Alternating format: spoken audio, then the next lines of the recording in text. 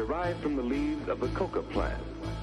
When cocaine enters the body, it has a strong effect on body functions by acting as an irritant on the brain.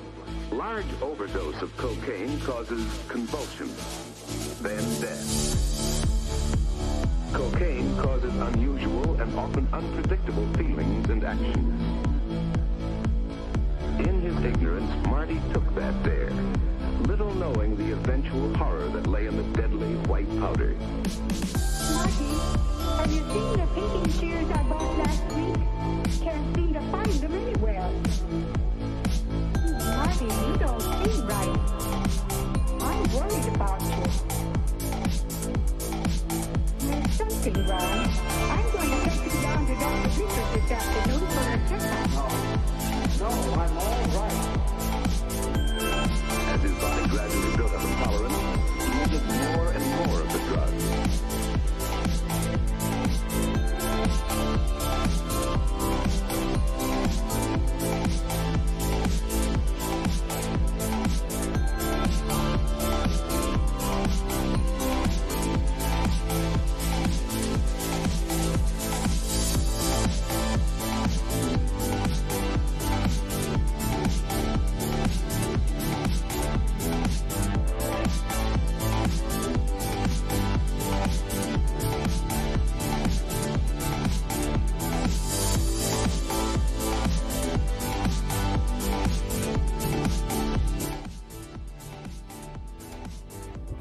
Good evening, good evening. Bridge Sky here. Sunday evening live. I got my handy dandy co-host with me tonight. I'm so excited.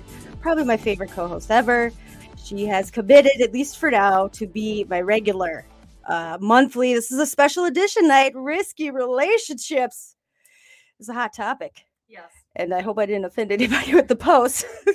So, Guess, why don't you go ahead and say hello and how you're doing? And then I'm going to read the post. I don't know if you read the post yet. No, actually, I have not.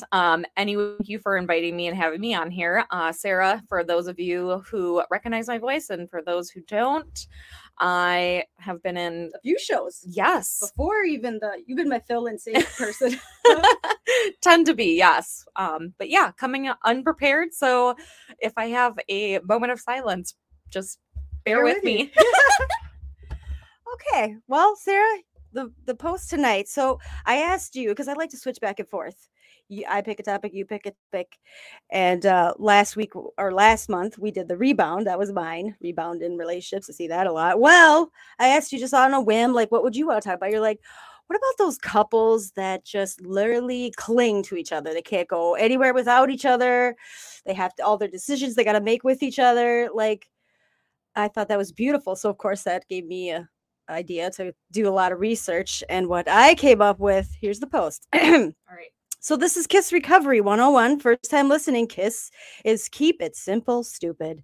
Recovery 101, just the basics of whatever we talk about. I like simple concepts and just down to earth. I'm not no certified licensed anything when it comes to psychology, but I've been in recovery for quite some time. I had 17 years. Sarah, I was in and out of the rooms myself, but I just got 3 years of first time ever consistent, real, authentic recovery. And it's a simple program. Some of the programs I've been in, they ain't easy. Say, because I was always in the way. Okay, so special risky relationships, clingy, codependent couples. What happens when two codependents in recovery get in a relationship? It's obvious to everyone around them that it's unhealthy. They both want the relationship because they lack self-love. Have you seen a friend or a family member get in relationships and shut everyone out? Moving from one addiction to another is common in recovery. But what if the obsession, I would say cravings, all that triggers, all that is actually another person?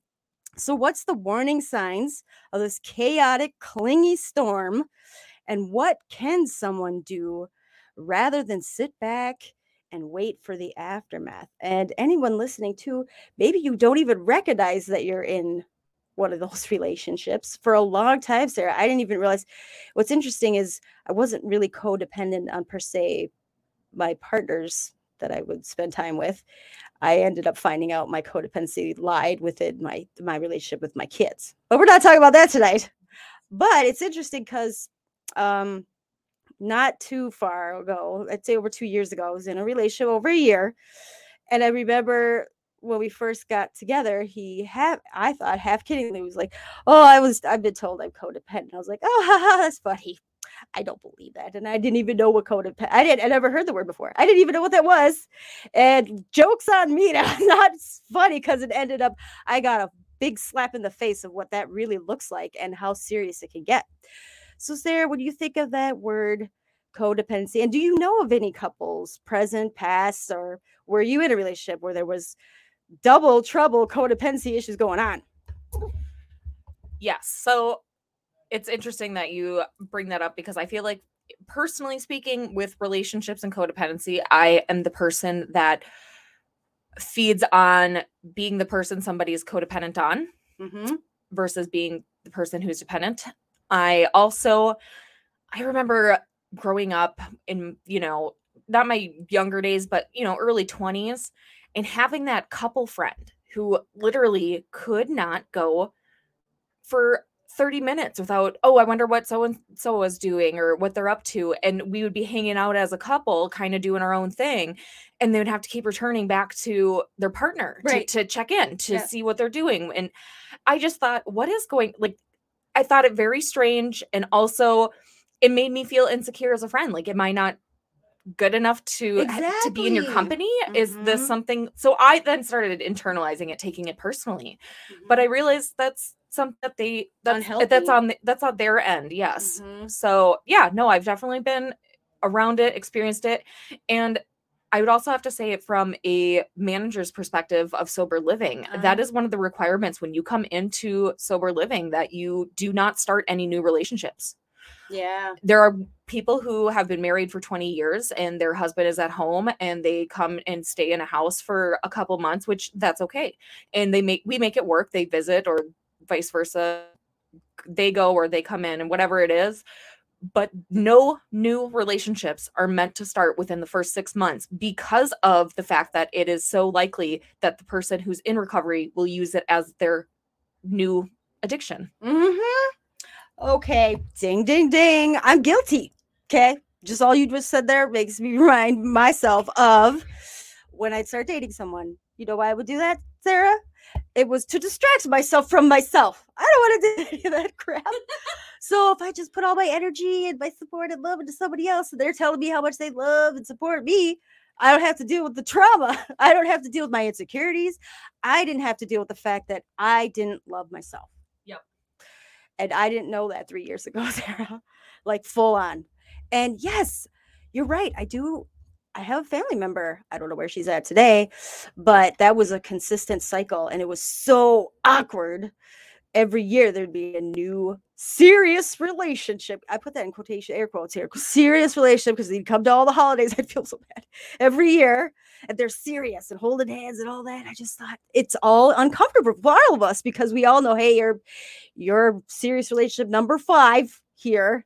I just felt bad for both of them. So anyway, so the reason it's live, let me get rid of that banner there, is because I want our listeners to interact. See, I think the point is I don't want to say anything.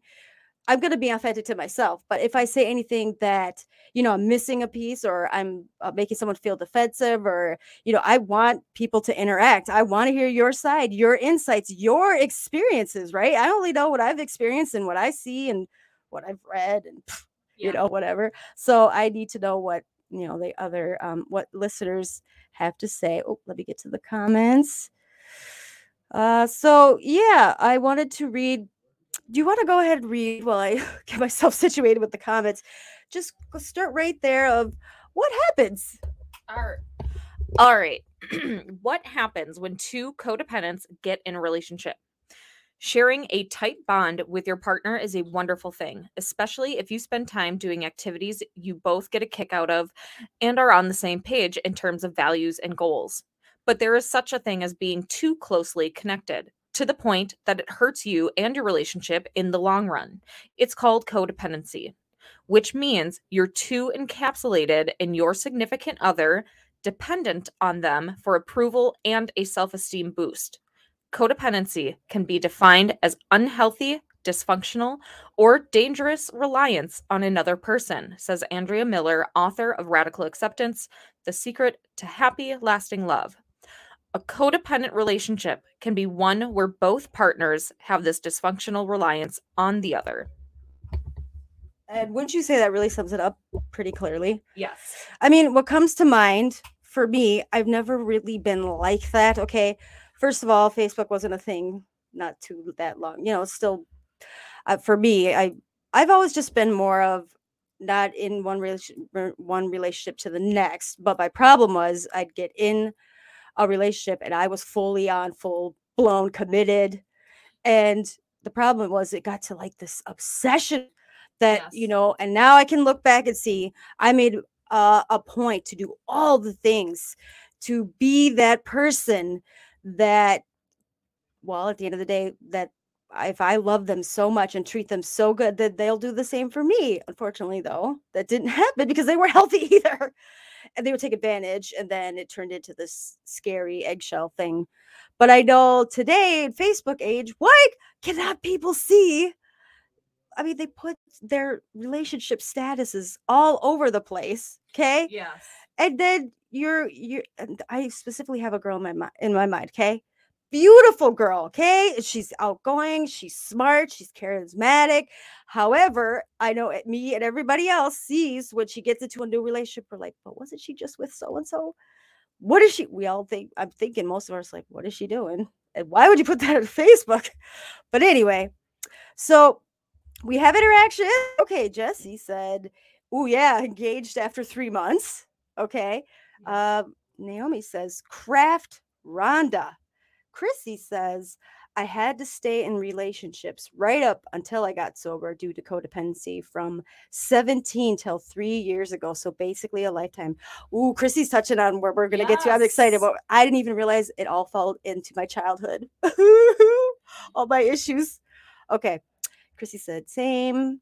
And Craft Rhonda said, girl. And Patty's here. Okay. Ladies, yes, we got the interactions. So Sarah, now I did pick up, so protocol, again, if this is your first time listening, so we got about 10 more minutes. I'm going to have 3 alarms going off to remind us. So we do an hour here. We're just going to keep chatting. I got like some really good hard blows here coming. Had some stuff coming up. Okay. But I do want to talk about key warning signs, because here's the thing. You could see codependency all over the place, but it's more scary, especially in recovery, when it's 2 people that are codependent and they get sucked in with each other. Yes. And I feel like I know, how do I address this? Like, what can I say? Because they're so defensive that they're just going to hide more. And then they stop coming to meetings. I don't want them in the world of recovery. I'm sorry. When that blows up, when they break up, we're talking life-threatening disasters, like life or death. And that's what's so scary. So I think nobody says anything. Like, what can we say? But first of all, what are the warning signs? No, I think you make a valid point on that, especially as somebody who, in your shoes as a peer recovery specialist, and or even if you're just sponsoring and you see it and you want to call it out, how do you do it without making somebody run away or put up the walls of denial, whatever is going on, to be able to just take a look at it almost as an outside perspective, like, hey, do you see what you're doing here? And, and I also just want to kind of throw out there too, what we're talking about tonight is not about when you get in a relationship with somebody and you love doing stuff with them and you always want to hang out and do things. That's okay. That's normal. That's healthy. Yes. It's when you feel so insecure that you can't go half your day without thinking about what the other person's doing, what you guys are going to do, together the second that person gets home or with you, or if your mind is like an addict's mind where all you can think about is that person, that's a red flag. That's a huge red flag. And you should be able to make decisions and go places and do things on your own with your own free will, because that's why we're here, right? But yes, I think just to clarify that where we're going is that need, that addiction piece.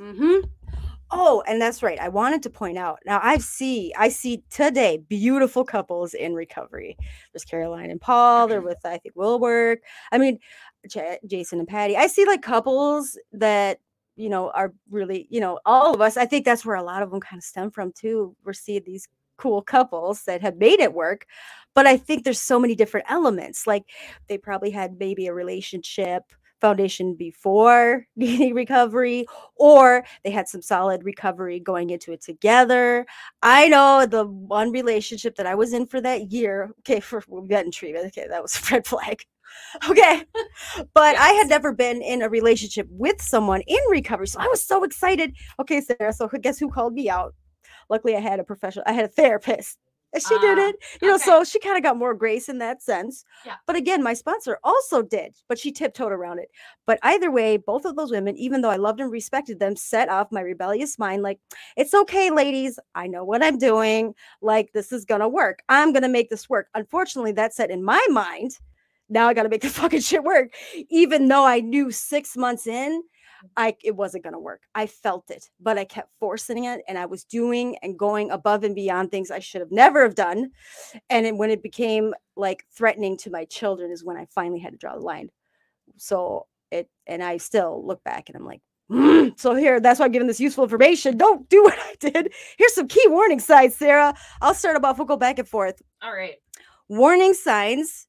You're afraid to. Okay, so here's some key warning signs. Number 1, you're afraid to make decisions on your own. If you feel a need to have your partner weigh in on every aspect of your life, from when you should go hang out with your friends to whether you should go for a promotion at work, it could mean you're codependent. Like you said, though, there's definitely a healthy perspective of that, right? Yeah. But I recall when literally my friend wouldn't go have lunch with me unless her guy tagged along. It was uncomfortable and icky. I'm like, I don't want to have lunch with your boyfriend. I want to have lunch with. Okay, I'm like, this is gonna be our last lunch. You just let me know when you by yourself want to hang out with me. Well, yeah, exactly. And I think a lot of that too is that trying to find that balance. And also, of course you want to include your partner. I mean, that's being respectful, and that's part of being in a relationship. But when it gets to that point where you can't even go have a lunch with a girlfriend, yeah, no. And you're checking your phone during your lunch. Oh yeah, that's number 2. All right, number 2. You do anything to avoid an argument. A person who is emotionally mature and healthy, who feels love and abundance and trust, won't be afraid to voice an opposing viewpoint. I like this one, actually. I have watched friends of mine who are in relationships who I know sit on on one side of something and completely throw their values and their viewpoints out the window the second they find out their partner is on the other side. See, Sarah, you are psychic. You're just extremely intelligent because you're going to love my pro tips. You have no idea what's coming on the show, which I love, because you're right along with our listeners. Number 3, you do favors. Oh my God, this one made me want to throw up. You do favors that normally make you uncomfortable. I'm going to jump into number 4 and then I'm going to have you do 5. You get jealous easily. So I was definitely number 3. Ick. And then number 2, I want to go back to, because I always used to be that person until that last relationship where it got really threatening and scary. Before that point, all my relationships, I was in a marriage for 10 years and I was on and off again with my other person for 3 years. I literally would feel this icky feeling in my stomach if I didn't agree with them, but I wouldn't say it. Keep it inside, make sure they just had no reason not to like me, which now I just want to like slap myself, because how can I expect anybody to love me when I wasn't even being me, my real me? And yes, if it made them feel argument or whatever, we can have a conversation, we can agree to disagree. Like my mindset is so changed. But you want to wrap it up with number 5, and then I do want to get into this great clip. All right, number 5, short and sweet. What is a number 5. Sorry. Right there. Oh, there we go. You have to know where your partner is at all times. Oh, yeah, we already talked about that. But that's true. That's part of it. Mm-hmm. That need to be almost, and it's almost a control aspect on both ends. And it's just kind of, I don't know. That makes me just want to run for the hills. My personality, the deepest part of my character is if somebody's going to try and control me, it pushes me away farther, actually. Okay, and here's the thing: before recovery, I thought it was cute. I thought it was like so nice that they cared about where I was and they want to make sure I was safe. When it started, okay, and then it escalates, right? It starts off like, oh, they're just checking in. Oh, they missed me too. Oh, well, who was there? Oh, why are you wearing mascara? Just the tone of my voice or a look, I'm lying. Like it got really scary really fast. Yes. So cute. Yeah, I had no idea what I was messing with. Okay, so we're gonna play this clip, but I did want after we come back, I want to talk about there's this great, if you go to the website, it's willingway.com. So it's going to be a pro tip, but we'll talk about that when we get to the pro tip. So we don't do hot seat. So I forgot to say, so normally on a regular episode, we do our 20 minutes conversation. We do, for sure 10 back and forth, make sure listeners, we do a clip, and then we do the hot seat, which is 3 hot, heavier questions. But because this is like a specific topic with a specific purpose and intention, we do 3 pro tips. Okay. And then, of course, you can chime in on any ones that you pop into or think of. Absolutely. So this clip all correlates. You know how I am. Everything ties in. It might not tie in all at once, but it does make sense eventually. So this clip I really loved because I really hated, oh, you have to love yourself. Yeah. Okay, well, that's easy for everyone to say who's never been in recovery or had addictions or substance use disorder, okay? So that's what I hate about a lot of these motivational ones that I'm listening to. It's just like, you need to love yourself. Well, how about if you've spent 39 years of your life hating yourself or not even knowing what loving yourself even looks like? A bubble bath ain't gonna fix it, sonny. So I just get so mad because, oh, yeah, that sounds so fucking easy. I'm taking a bath. I'm reading.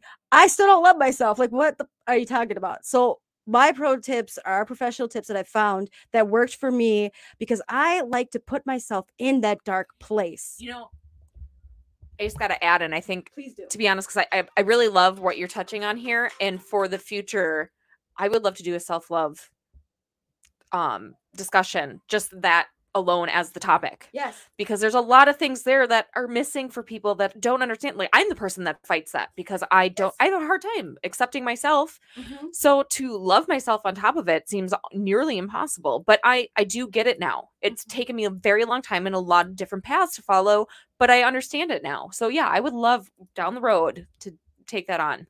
Oh my gosh. Yes. I would love to just have an episode coming from the negative aspect at first. My friend Angela, actually, at one of our Monday night meetings, pointed out, like, I actually feel guilty. Especially as mothers, like, I feel guilty doing anything for myself that isn't selfless. Like, I feel like taking any time, even coming to this meeting, I feel guilty. Yes. Well, these motivations, they don't understand that aspect. So, especially when you spend so many years in addiction, feeling like an asshole, like, I don't get to have self-care because I felt like I had too much to make up for before. I felt at that point 3 years ago, Sarah, that I didn't deserve forgiveness, let alone fucking self-care. I have a lot of making up to do. Well, no wonder it took so long to get out of the hole as I set myself up negative below. Okay, so this one, if you go to, I think I already posted it on Facebook comments, but there's 16 minutes. Oh, we're too slow. Sorry, Sally. Turn her back on. This one is self-love. It's a positive morning motivation. Power on. We're literally going to play 2 minutes, not YouTube 16 pairing. minutes. That'd be half our show now. So here we go. Hopefully the volume is good.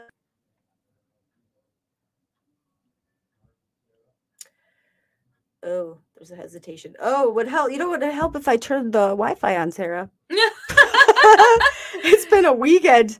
Oh, yes. I tell you, I just been really, well, it's been great because I've been making a point to, like, be at home and be in my space, but also stepping away from trying not to be organized and try not to think ahead. Well, I literally didn't think ahead at all. Okay, 10 seconds. Okay, backing up. Here we go. So self-love, laws of attraction, YouTube. There we go.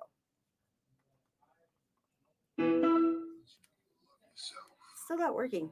Okay, hopefully this works. Because if you understand the value of self-love, you'll never be friends with those type of people Most of the people out here are running around empty. They have no sense of self, no sense of self-love. When I say self-love, it has nothing to do with celebrity, money, materialistic things, and all of the things that your negative mind could probably go to. It has nothing to do with self-love. It has nothing to do with looks, nothing to do with cars and any of the superficial things that one would assume that could make you love yourself even more. It's a matter of knowing your value. Bluetooth connected. You're saying, I don't have to be around these people in these type of environments and situations in order for me to finally see the value in myself. I love me independent of you loving me. I believe in me. I know my self-worth. I am here and I have a purpose. There is no value in having wisdom, knowledge, insight, spirituality, love. Every day, I am a work in progress.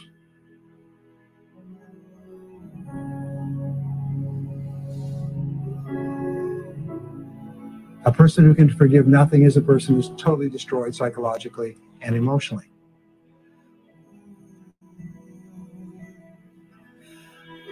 Forgive your parents. Forgive any relationship that you ever had that didn't work out. Forgive everyone else in your life that has ever hurt you in any way. Forgive yourself.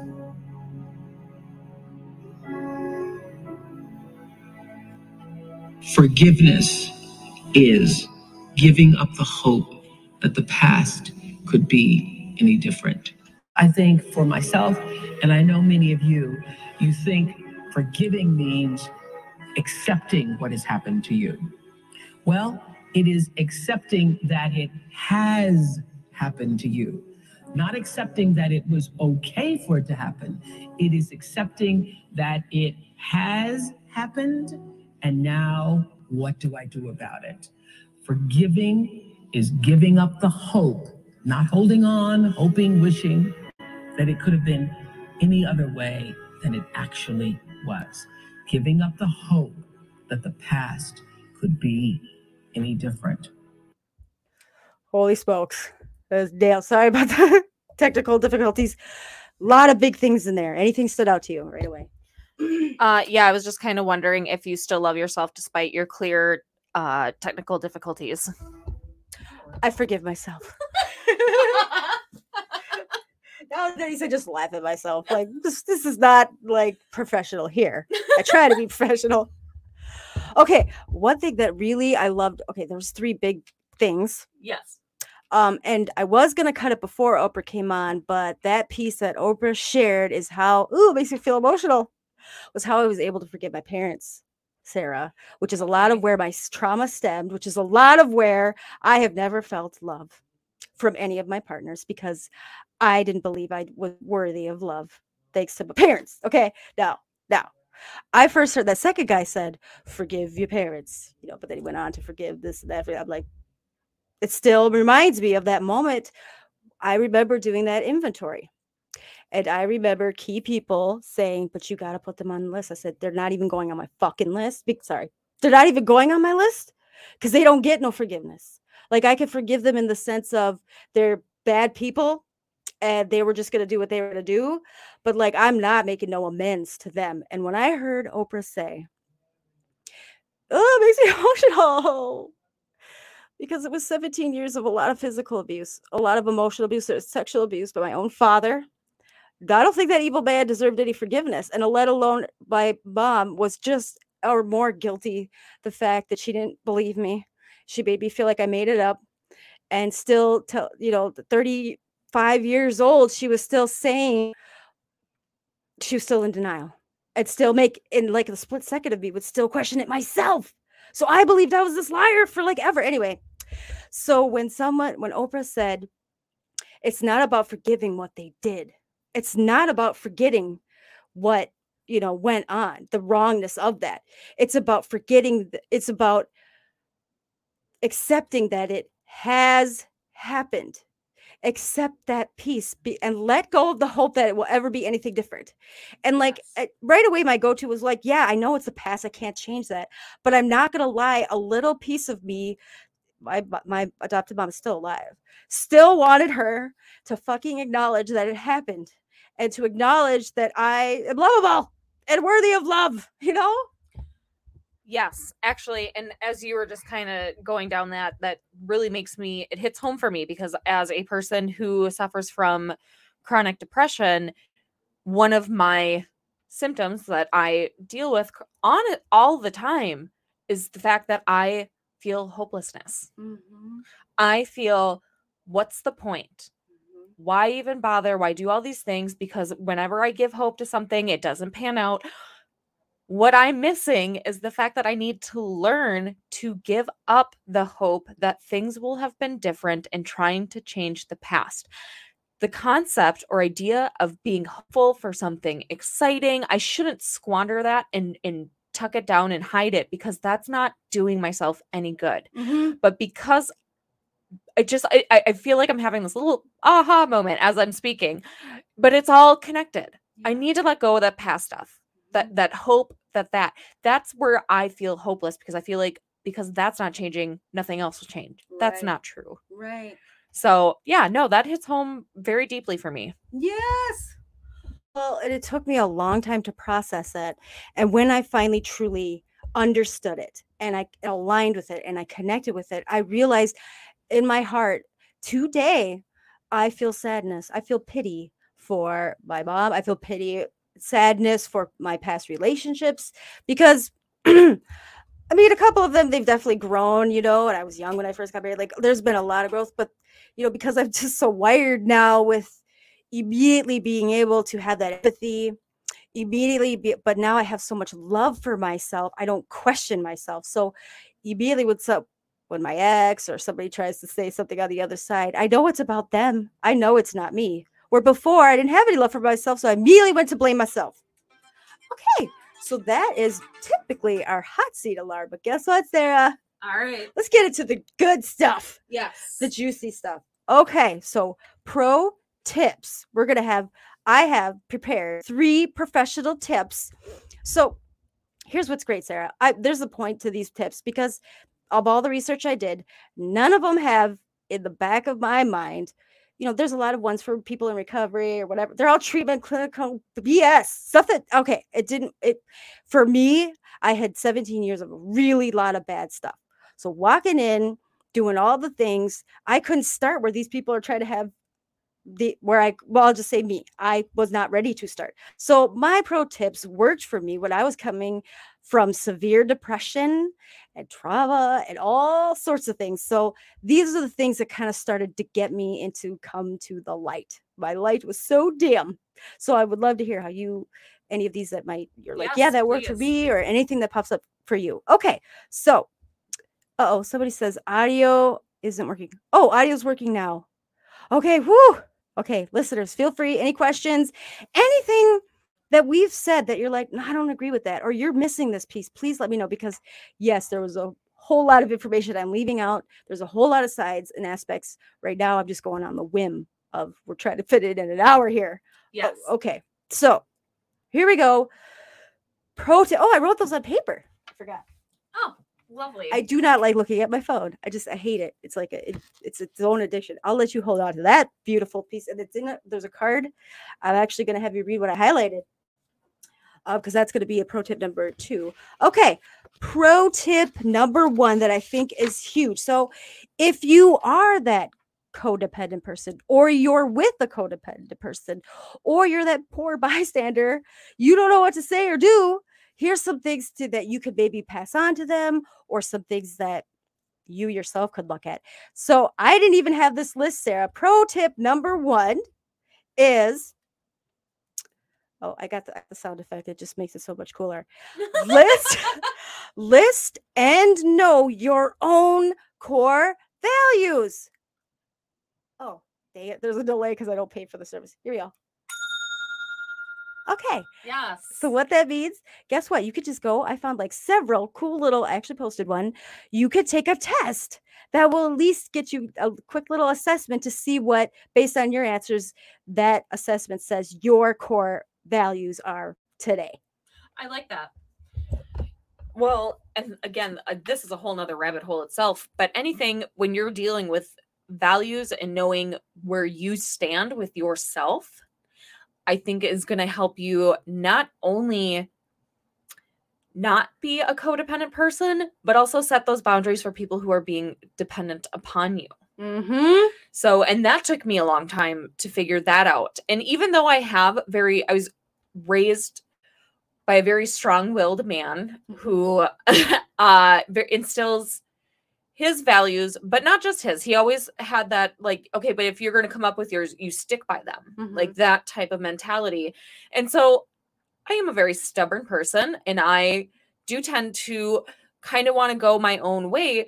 But it wasn't until diving into recovery and figuring out where all this stuff goes and where it leads to that the values, those are the key pieces that align you with the direction and where you are heading, and also how and why, like how to guide your life in that way. Yes. How you show up every single day.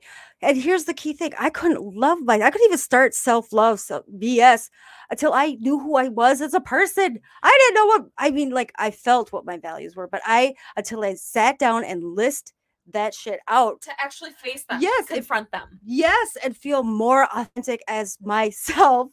So one thing that stood out, for that too. So I did post an assessment, but like I said, find out, okay, Sarah, do you have one that popped up? One of the ones that I think always pop in my core value list is integrity, because I like to loop in a few things. Yes. Living honestly, that's something that I always tried to be, but at the throes of my addiction, that line swayed. So for me, integrity means living honestly and doing what I know in my heart, my gut, my mind about it is right. And not going against that anymore, ever. Do you have a core value that comes to mind? Yeah, actually, it kind of even ties in a little bit with the self-love concept, but generosity. Yeah. So, and I'm not talking about, oh, you need to give money away or be financially or materialistically able to give something. I'm talking about the people that literally can give time. Give something that you know is going to make a difference in somebody else's life, that has basically the whole concept of being selfless and not being selfish either.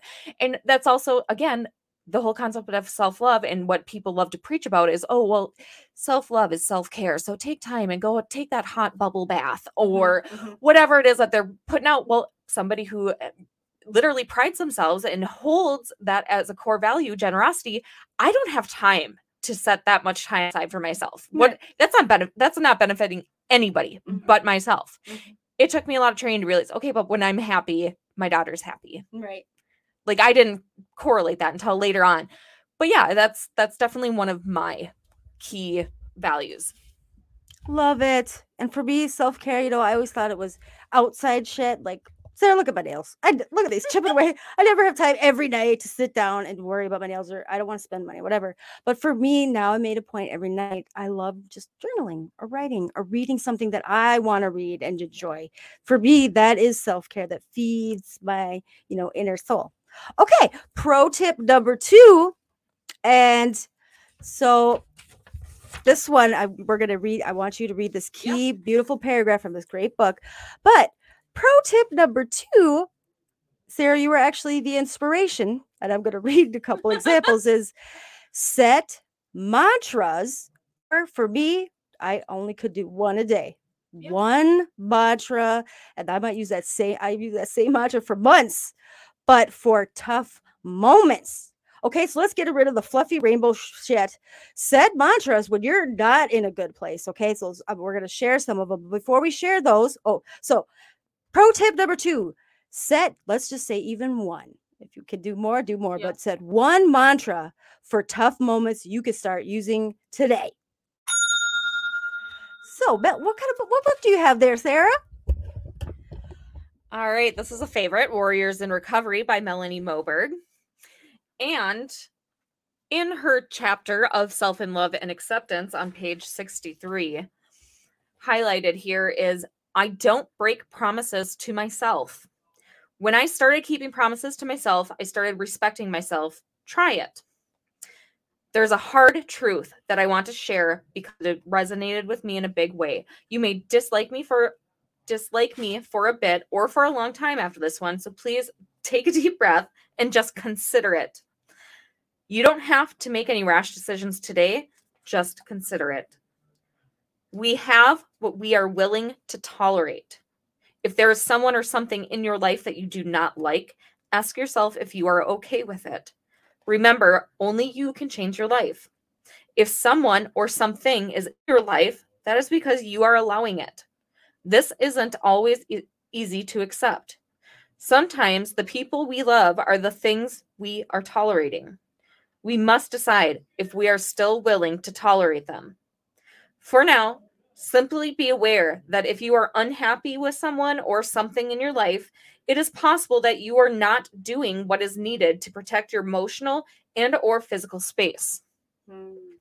And I think I'm just going to jump right in on this one. Yeah.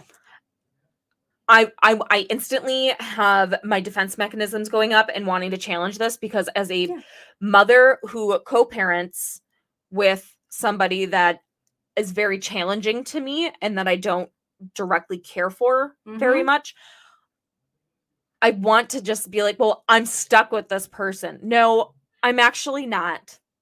And to check myself, I shouldn't be letting the person affect my everyday, and I don't. I make communication and things for my daughter on her sake and on her behalf. But other than that, my every day-to-day things are my own decisions. Those are my own life choices. And I don't include that person. That person doesn't need, if they throw out an opinion, I don't have to hear it, let alone, especially, I don't have to accept it. Yes. Ooh. Okay, now you just made me think of three things. I'm in the same predicament. But let me back up. So when I read this was a turning point in that last relationship that I was in that turns pretty bad.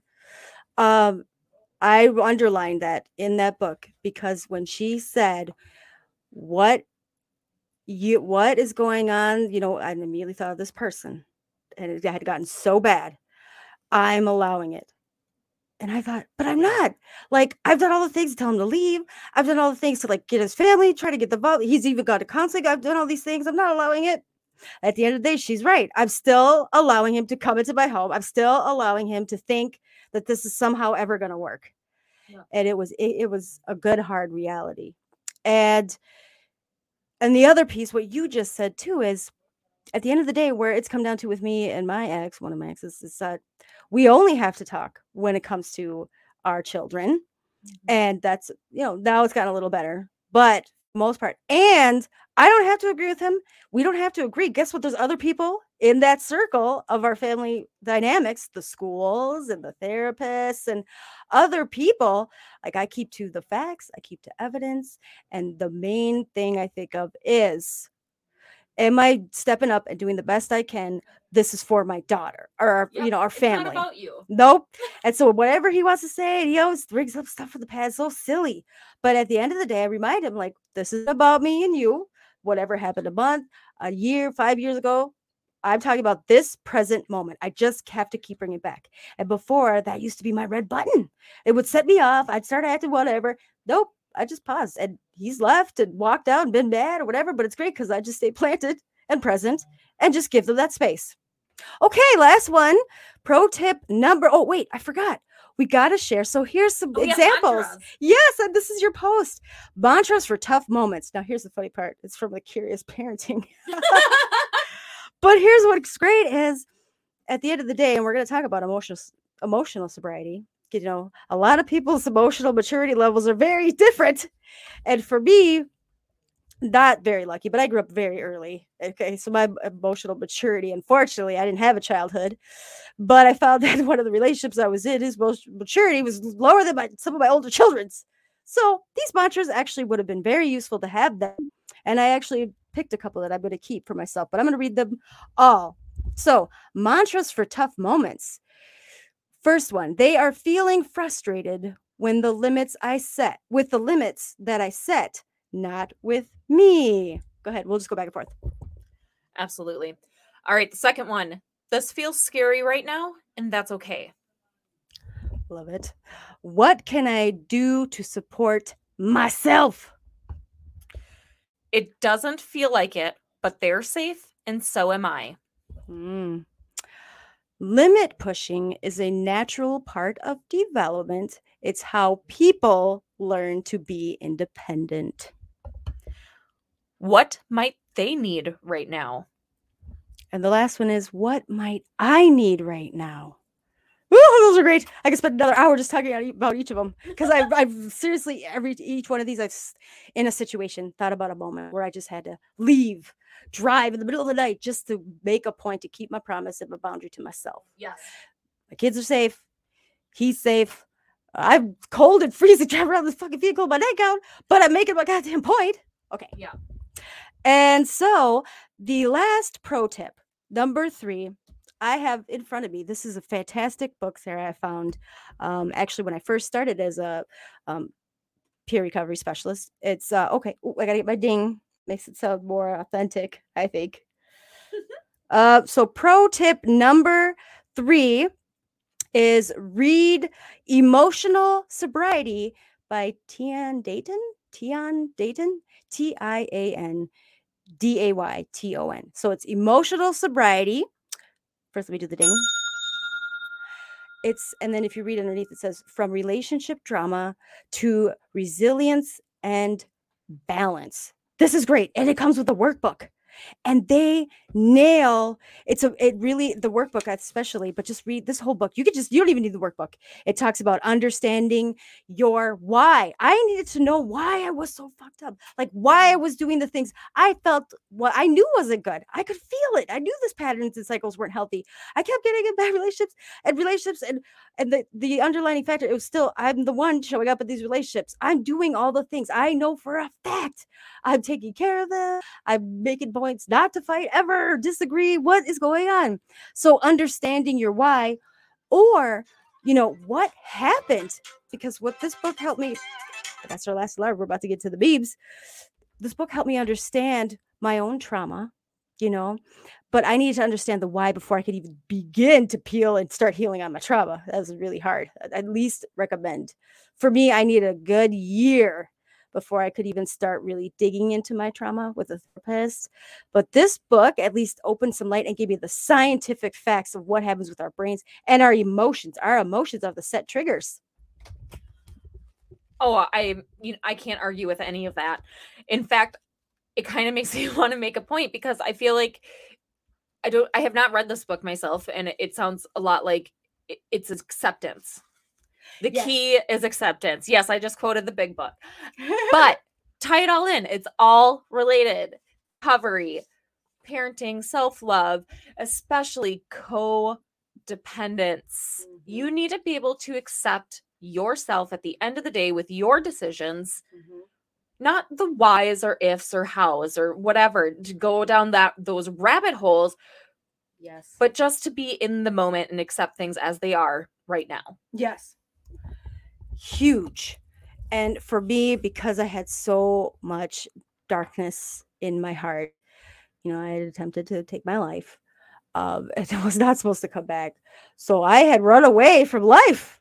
So before I could even really accept that I was here and that I was going to I had to understand, because I couldn't explain to anyone why I did the things I did. How could you do that? How could you do that to your kids? How could you, those people are gone out of my life, by the way. They're not supportive people when I'm already down on the ground and they're just kicking me while I'm down. I don't even know. I just can't, I know, but I'm so glad that I didn't let that consume me, because I just almost died. They're telling me I'm an idiot. So, but for me, okay, I'm just going to read a little bit from this book and we're going to get into some lighter stuff, the beams. But chapter 1, what is emotional sobriety? So recent research in neuroscience suggests just the opposite of what you might think.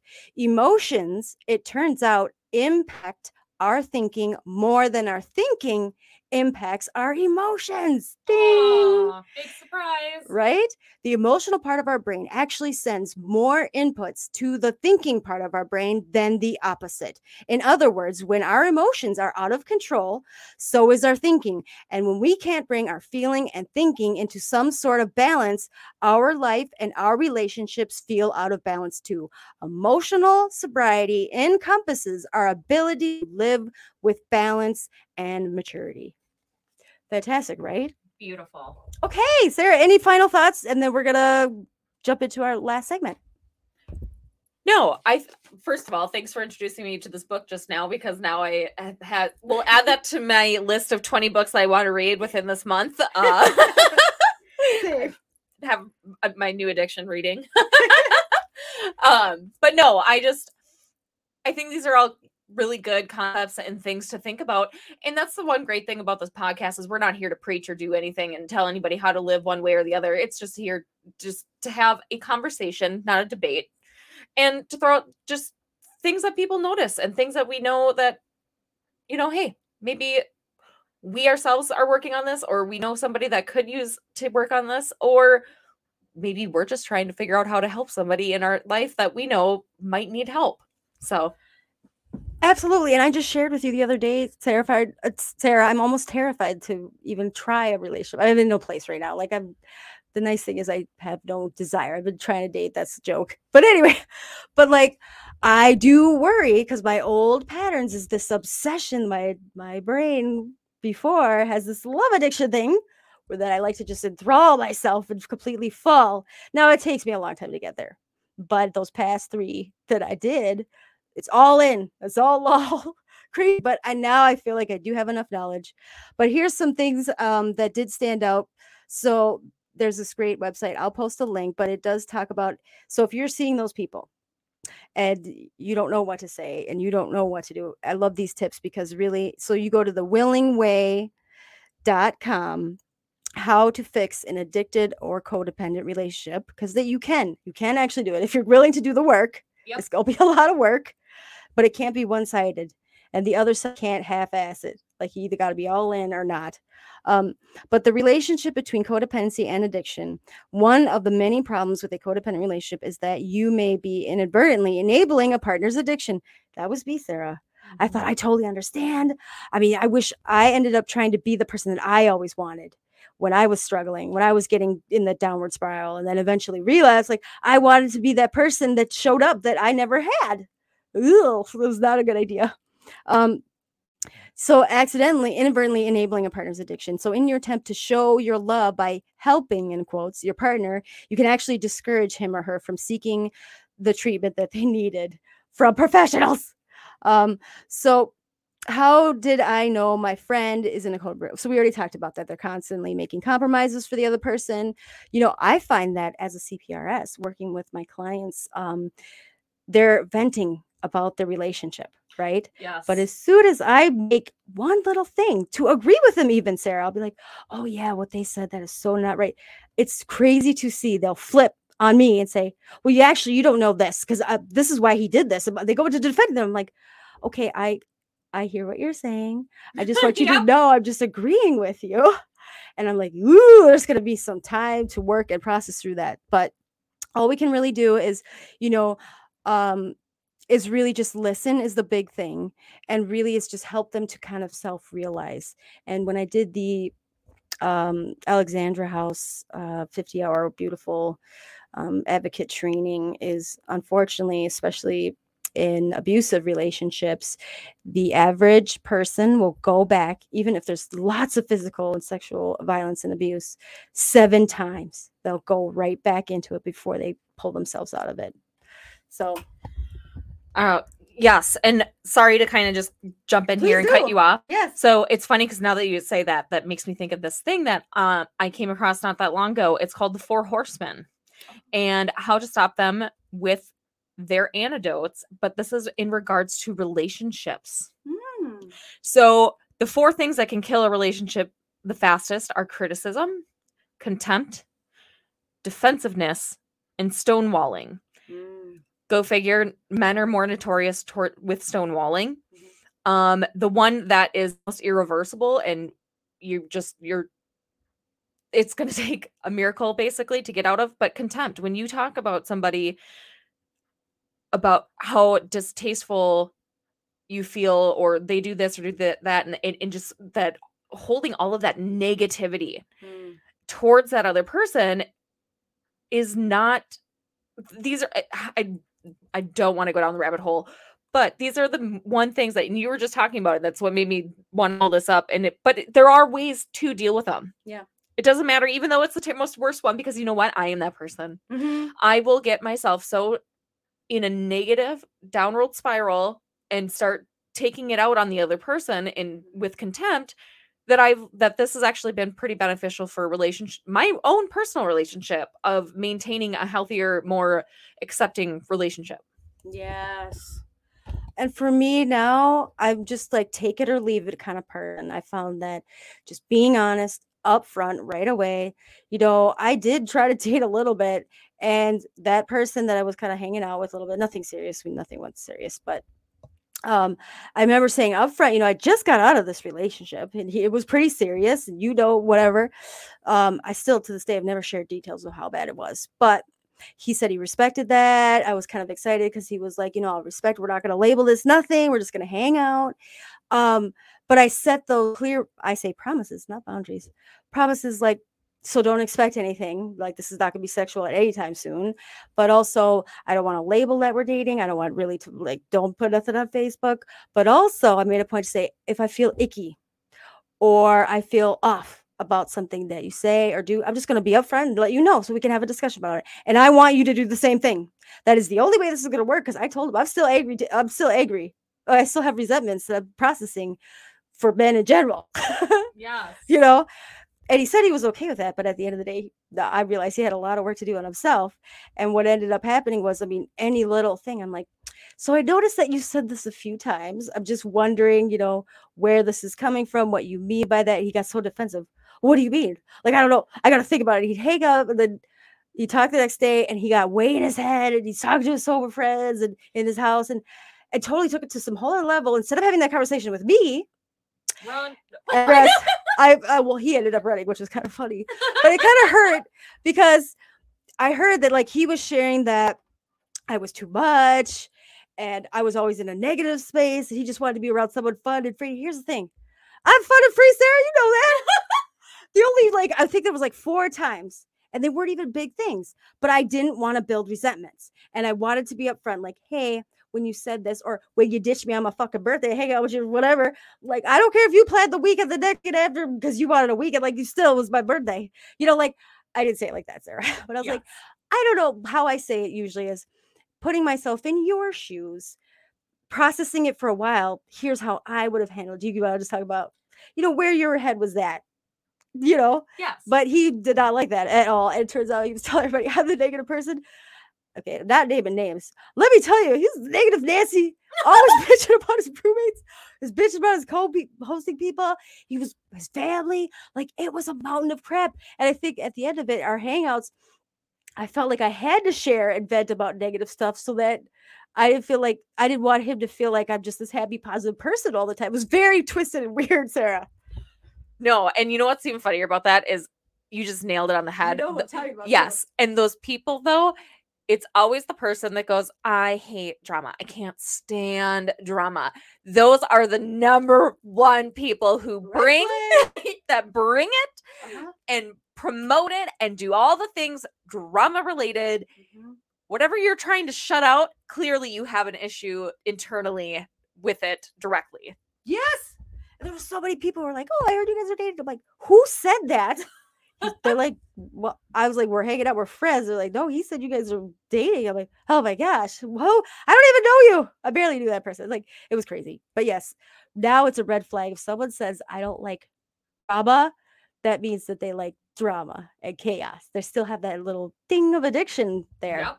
You ready to get into the beef, Sarah? Yes. Okay. Yes. So there's, I believe, 8 of them. And I did pick particular ones that came from your page at some point, or you posted on the Bad Mouth page. But I definitely felt a little freer too. I do have to be mindful. So what happens, this is the last segment. It's called live Facebook memes. And what that just means is through the week, I screenshot my favorite ones, whether they're funny or aha or inspirational or just whatever reason. And then I share them live. And Sarah, you get to describe them and just give me your like Facebook comments, laugh out loud, like, don't like, whatever. But I got to be a little free and forthcoming with some. None of them are, I couldn't find any offensive ones. I'm trying to be authentic with this, but okay. So here we go. Oops, I think there's going to be an ad that plays. So there is 8 of them, and I'm going to pull them up. Let me get rid of this banner here quick. I'm hoping there's not 2 inappropriate ones. Okay, I got rid of that.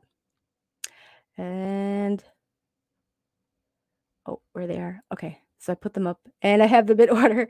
So we're going to start with this first one. Oh God, see, I refuse to, I'm sticking on my budget, but I refuse to pay another $5.99. When you add all that stuff up, Netflix and all that, it all adds up. I'm not paying $5.99 for 2 sound effects, but they're great sound effects. They're very tempted. Here we go.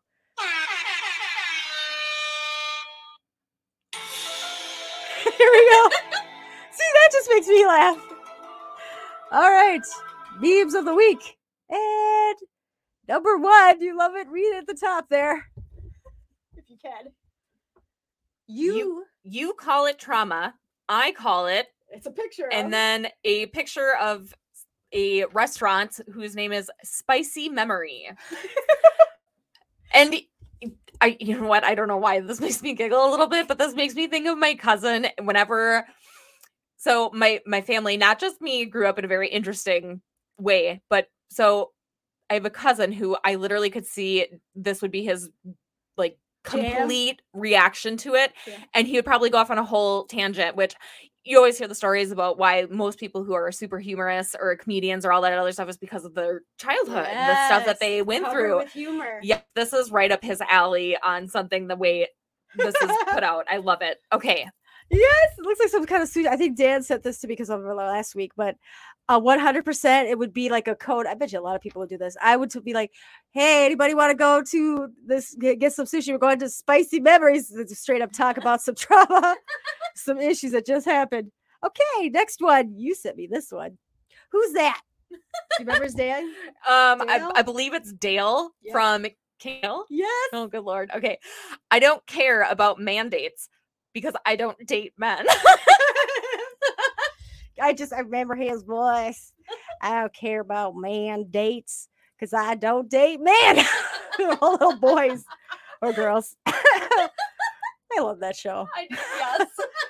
That's true. The whole mandates, COVID is so starting again. We were just at that bookstore. Yes. That was great with the ovaries. And there was a stuffed kid of one of COVID. It was pretty funny. There's literally a stuffy, like a kid stuffed animal of a uterus with the ovarian. Yes. It is really cute and cuddly looking, but it was meant to be a way to talk to your kids about the female parts. But they had a little COVID like bug, and I thought that was kind of cool. Anyway, Sarah, this is what's so great about we go together is we are following each other. The listeners have no idea. Okay, next meme. Now this one's good. I think you might have said. I don't know. I love this one. Nope. This is not for me. All right. Let's see here. This is from Hubert Reeves, a Canadian astrophysicist. Man is the most insane species.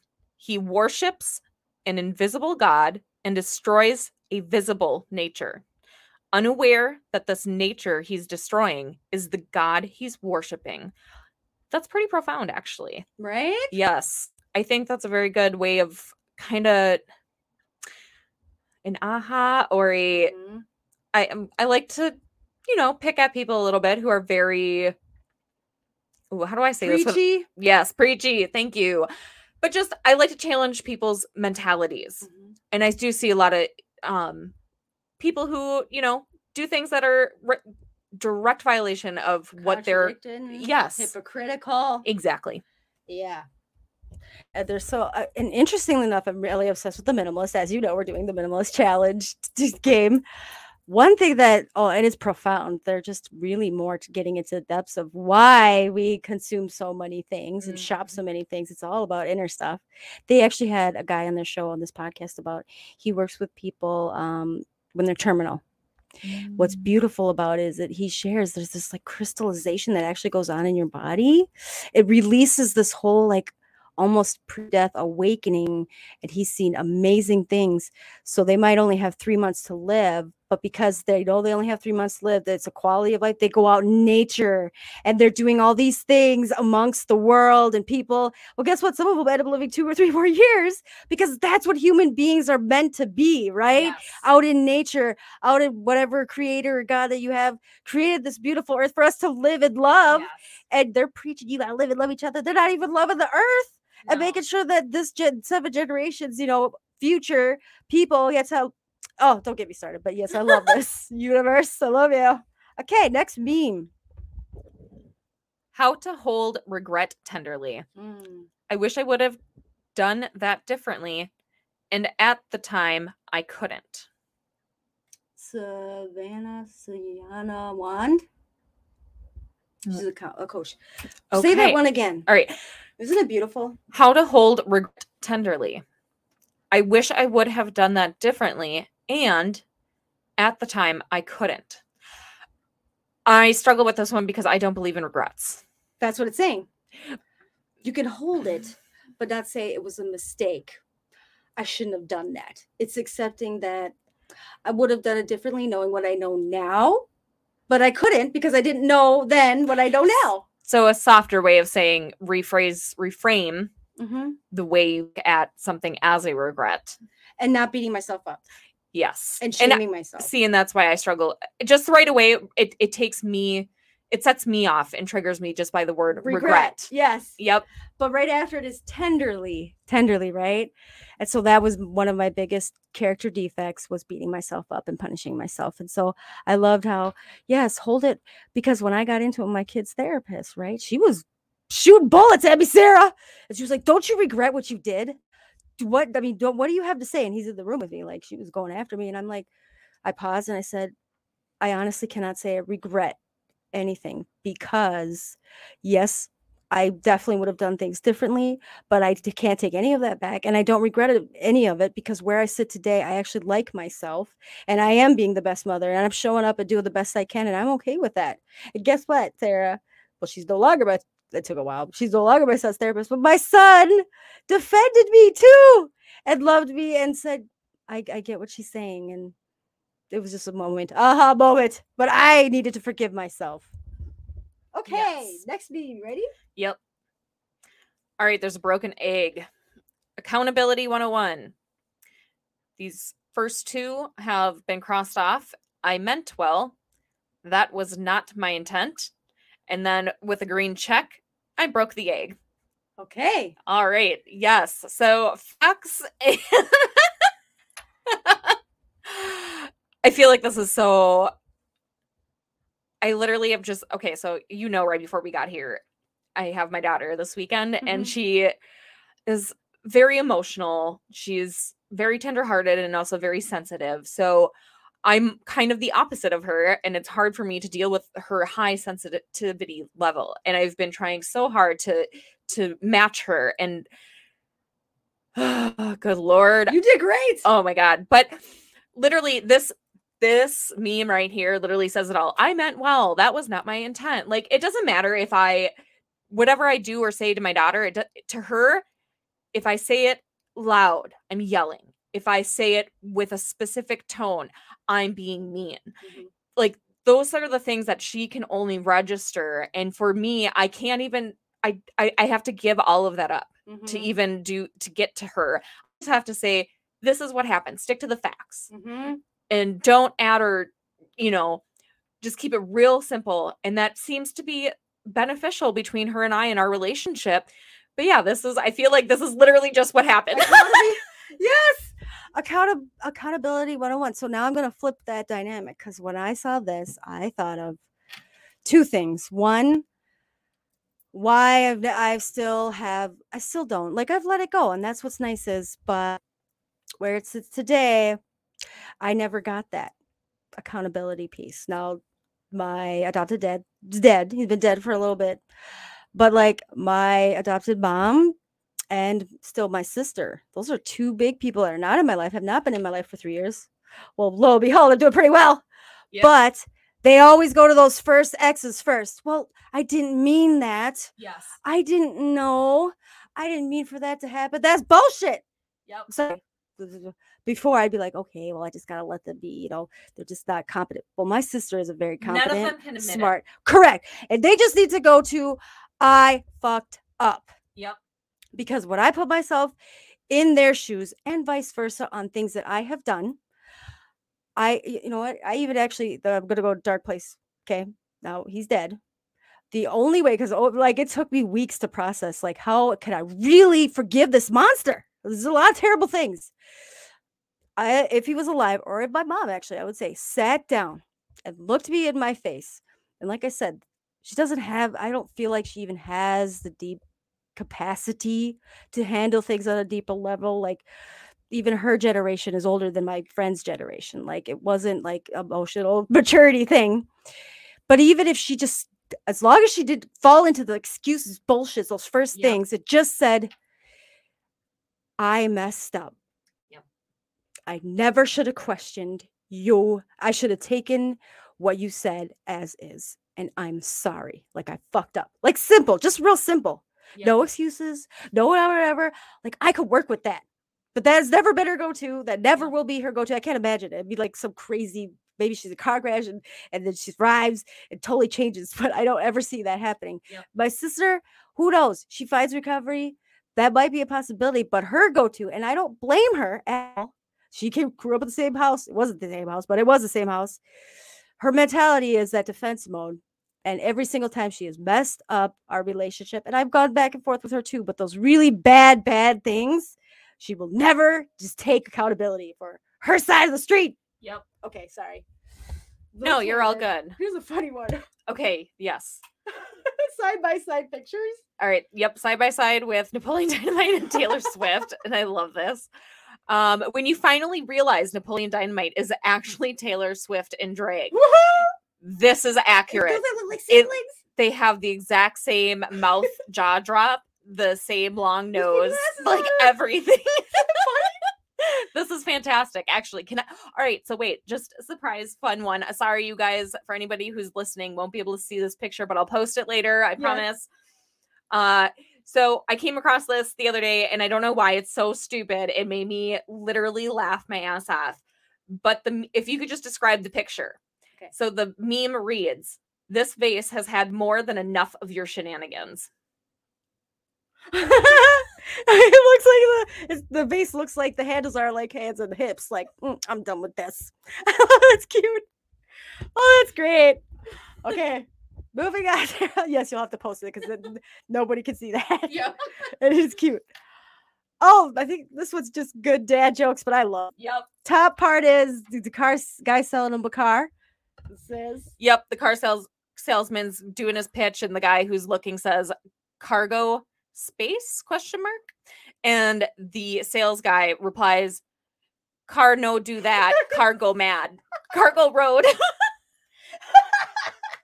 Which in this day and age, I mean, we all think, what person in our generation didn't, when we were in elementary school, we were like, oh, in 2023, what Back will to the future? Yeah, what will it look like? I'm pretty sure we all had cars that would go into freaking outer space. I did, and I pulled this on my 12-year-old daughter, and I'm like, cargo space?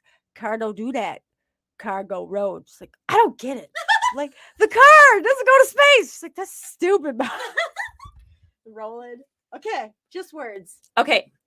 If I marry someone who doesn't like sleeping with the fan on, then we'll just have to compromise and sleep with the fan on. This popped up in my memory 7 years ago, Sarah. Still true to this day. I've changed it over now to a white noise machine. But yeah, we're going to compromise, and I'm still going to have my white noise machine. So whatever you want to do with that. And no marriage. Okay. Hey, at least you're not being codependent. That's right. It's my bed, my house. Okay, 2 more. All right. When you are typing your comment on a random post, and then right in the middle, you realize, shit, I don't care. I do this a lot. So what? Like, wait, whose is this thing? Why am I even? I don't care. Yep, you're going down the rabbit holes and you find yourself sucked into something and you start typing in a way and you're like, wait a minute, who, what? Nope, never mind. Back out. Yes, and I'll you could probably go find it. There's maybe 2 or 3 times all of last year that I got into it just for whatever reason. I was out having a bad day. I know those people. I know the kids. I'm like, you know what? I'm gonna go ahead and post it, and it's fine. It was fine. Last and final. All right. Here's the quote from, is that M? Yeah. M. Rose. You never forget a person who came to you with a torch in the dark. Who comes to mind? You. First of all, Me? this is beautiful. I love the fact that it says torch in the dark instead of a light. Yes. I am also a firm believer in burning the fucking bridges. Yes. Because I hate when people, I grew up with that, don't burn bridges, don't do this, do that. No, you know what? Some of those bridges, burn those motherfuckers down. Yes. Hell yeah, you go build up your own over there. Yep, build a stronger one, a better one. Mm-hmm. So yeah, no, I like the wording in this, and it definitely actually makes me think of you, because at my darkest hour, you were not only just somebody that I was able to call, and I barely knew you, which is, I think, what made our relationship that much stronger is that based out of the whatever this program of recovery, specifically at the time it was AA, the principles behind it and what we stand for and what we were here for, you not only showed up and gave that to me, you went above and beyond. You're like, oh, hell no. You're like, I'm going to go take care of this shit right now for you. You did the things that I literally physically could not do in the moment that I was being destroyed. And you went above and beyond. You were my torch. No. So thank you. I forgot about that. But that's the kind of stuff I don't hesitate on. First of all, I just felt connected to you. Like we were soul sisters anyway. And when I heard I know what situation you're talking about, I'm like, I remember being helpless, no control, and people are fucking up my life while I'm outside. And how depressing that was. Well, I was like, I'm going to try to do something about this because I can. And I'm going to. And it felt great. So actions. Yes. And so many people would say, when I almost died, not once, not twice, not 3 times, they'd always say, oh, I'm going to help you more with the kids. I'm going to help you so you can go to meetings. I'm going to help you.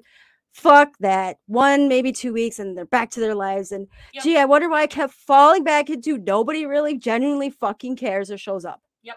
And this was, by the way, not recovery people. Actions, and I preach this all the time, speak louder than words, to the point that I live my life very action orientated to make myself authentic, which bringing full circle here back to those values that we have, that we hold. That is one of mine. 100%, because at the end of the day, promises get broken, they never get made. Actions are where it's at. And if there's anything that I can do for my daughter going forward and proving anything, it is through my actions. And I even had a dear friend of ours recently say to me, she's like, oh, I forget, because we were having a deep conversation, I forget how action orientated you are, because she was dealing with a crisis, and in the moment I just said, okay, but what can you do? Like, I hear you and I sympathize or empathize, and there's all this stuff going on, but at the end of the day, how can you make it like, what is your next step? How can you actually move forward from here? And she's like, oh yeah, okay, wait, that's right. And it just gave her kind of a clean perspective, or broke her from that downward spiral. So yes, action, action, action. I preach it all the time, and I swear by it. I live by it. That's my values. Oh yes, and that was really what I needed. I just stopped thinking and started doing. As soon as my brain started going to the hamster wheel, do. Stop, just get out of the house, whatever it took. Interestingly enough, I want to give a shout out to somebody before my sponsor, Marcy. Shout out to Joanne. She's in Alaska, she's still in my life, and she is not a person in recovery. Here's what's interesting, and I forget. She was kind of my first person through some big traumas in my life. When I was working at a regular professional job, she was my only person. She stuck through me through the thick of it. Okay, so I started this great job, right? Divorce. Okay, going through a divorce. He's with another person, so that was a hit to the heart. Then I found I was pregnant with a new person, so I worked there 6 years. and freaking out. She was there through the shitstorm of my sister. And at the end of the day, she was there for me when, one of the closest people, he almost died in front of me. And I forget those traumas because I'm really good at moving on and blocking those out, but she never fucking judged me. And like you just said, she was a show up action person, and she still is today.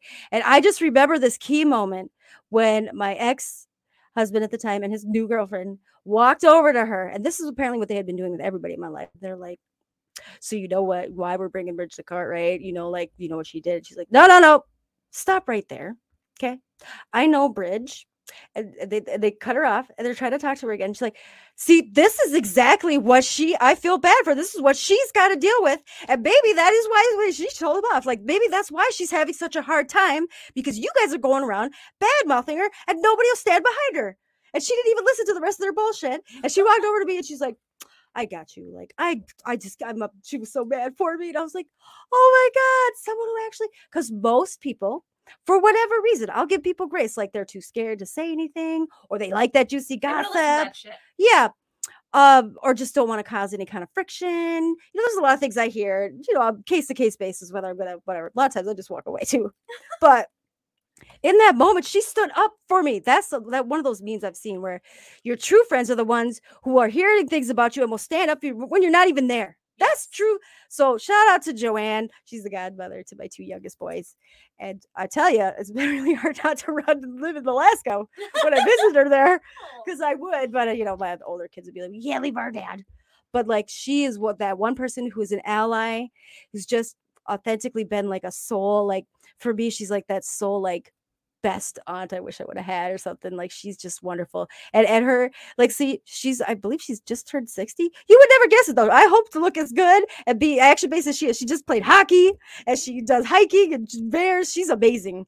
And she's definitely a role model, but she is one of those authentic people that you don't even have to be in recovery or go through a shit. So now she's probably had a life, but she's authentic and she stands by her word, and I love her unconditionally. Yes. Oh. You get to make your own family recovery. Yes, you do. And I'm also a firm believer in that. Mm-hmm. You would love her, by the way. I think I would. Mm-hmm. Yes. And well, downstairs where I have my little bedroom living area, I even have a sign that I don't know if you've ever even noticed it down there or not, but it's a little wooden sign. It says sisters, not sisters by blood, but sisters by heart. And I think that means a lot more. Especially just because I struggle with that whole family blood relationship, the expectations versus reality shit. Mm-hmm. But you know what? I can follow my heart, and it found my perfect true sister. 100%.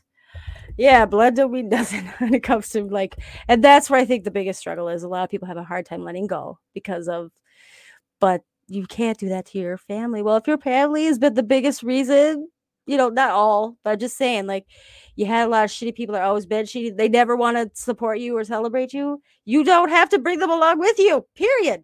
And then you get to meet people like Sarah and meet new family members. Okay, shutting it down. Thank you, everybody.